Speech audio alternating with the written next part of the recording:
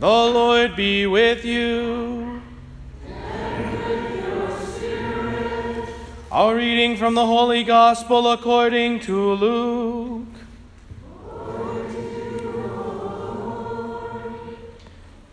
The 2 disciples recounted what had taken place on the way, and how Jesus was made known to them in the breaking of the bread. While they were still speaking about this, he stood in their midst and said to them, "Peace be with you." But they were startled and terrified and thought that they were seeing a ghost. Then he said to them, "Why are you troubled? And why do questions arise in your hearts? Look at my hands and at my feet, that it is I myself. Touch me and see, because a ghost does not have flesh and bones, as you can see I have."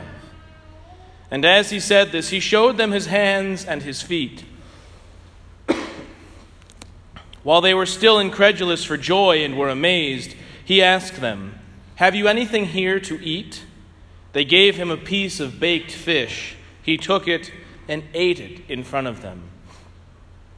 He said to them, "These are my words that I spoke to you while I was still with you, that everything written about me in the law of Moses and in the prophets and Psalms must be fulfilled." Then he opened their minds to understand the Scriptures. And he said to them, "Thus it is written that the Christ would suffer and rise from the dead, and on the third day, and that repentance for the forgiveness of sins would be preached in his name to all the nations, beginning from Jerusalem. You are witnesses of these things." The Gospel of the Lord. Praise to you, Lord Jesus Christ.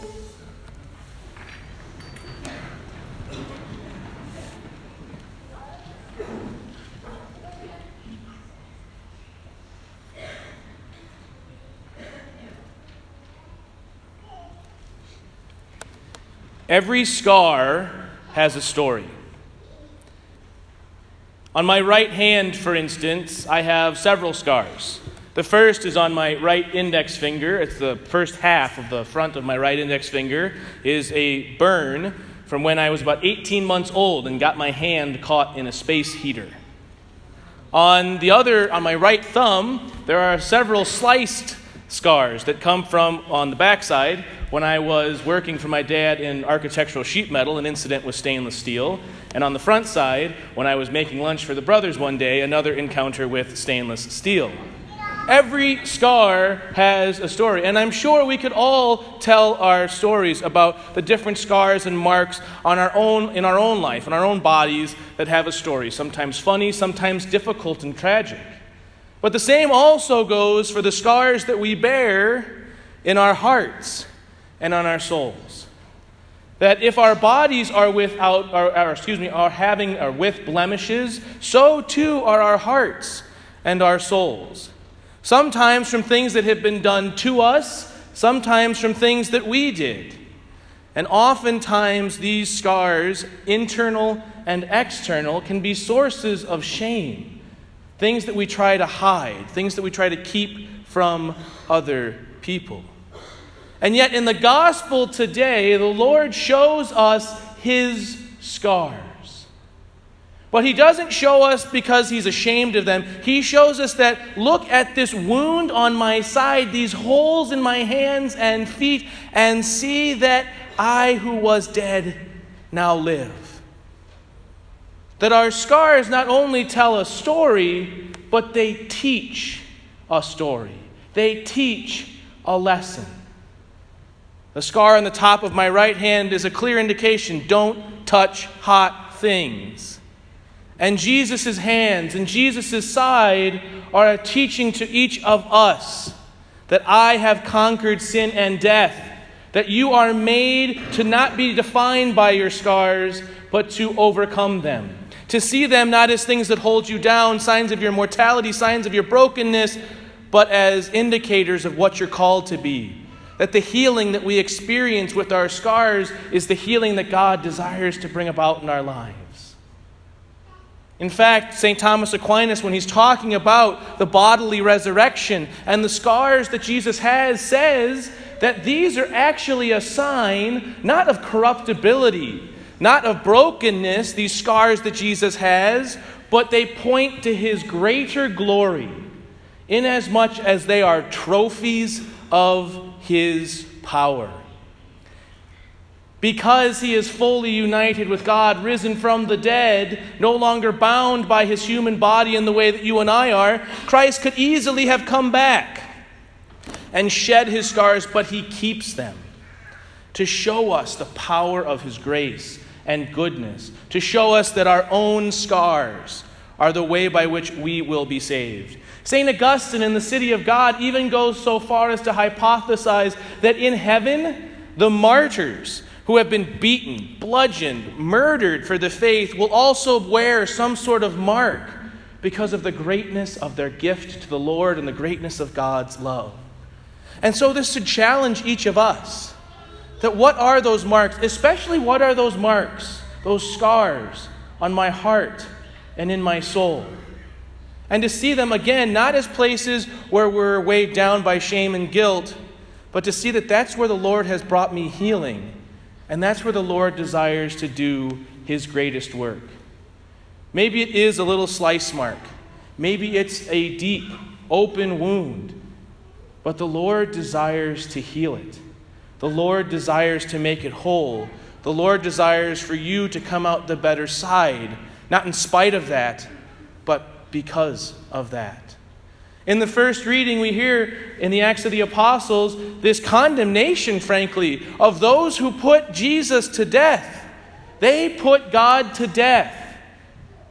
And yet even that scar does not keep out the love of God. The apostles go to them and say, you were ignorant. And oftentimes in our own life, don't we recognize when we look back and we see what we've done and we look at the scars in our life and we think, wow, how stupid I was. How naive I was to have done something that was so hurtful to me or to someone else. And the apostles say the same thing to the Jews today. But they say there's a way forward. Yes, this is bad, but there's a way forward. And that is repentance, conversion of life. And then that second reading from St. John, we get what is that balm, that salve that we're to put on our marks, put on our scars that brings about a stronger healing, a freshness, a newness of life, and that is to keep God's commandments. That when we follow after the Lord, when we turn from brokenness and we live in goodness, righteousness, virtue, and love, those wounds are healed, and they become places not of weakness, but of strength. One of the more striking images in our Eucharistic liturgy is at the end of the Eucharistic prayer. The priest takes the host and breaks it. And today, our first communicants will experience this wonderful gift of our Eucharistic Lord. But it's a great symbol for us that Jesus breaks himself so that he can strengthen and unite us to himself. That yes, this host is broken and given out amongst us, but it's broken so that it can bring about healing, unity, and as Jesus says in the gospel today, peace.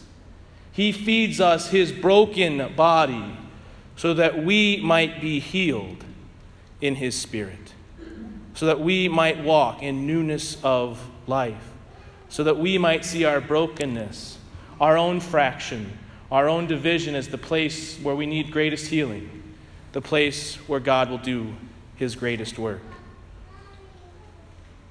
When we come to the Eucharist, each and every time we come with brokenness. We come with scars.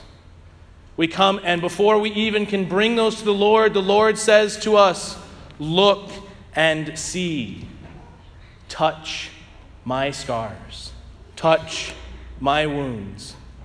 And know that these are there so that you might be healed. The wounds, the scars on our blessed Lord tell us one very clear story. We are made for more. We are made for heaven. And sometimes our scars are the great reminder of what we've overcome and where we're headed.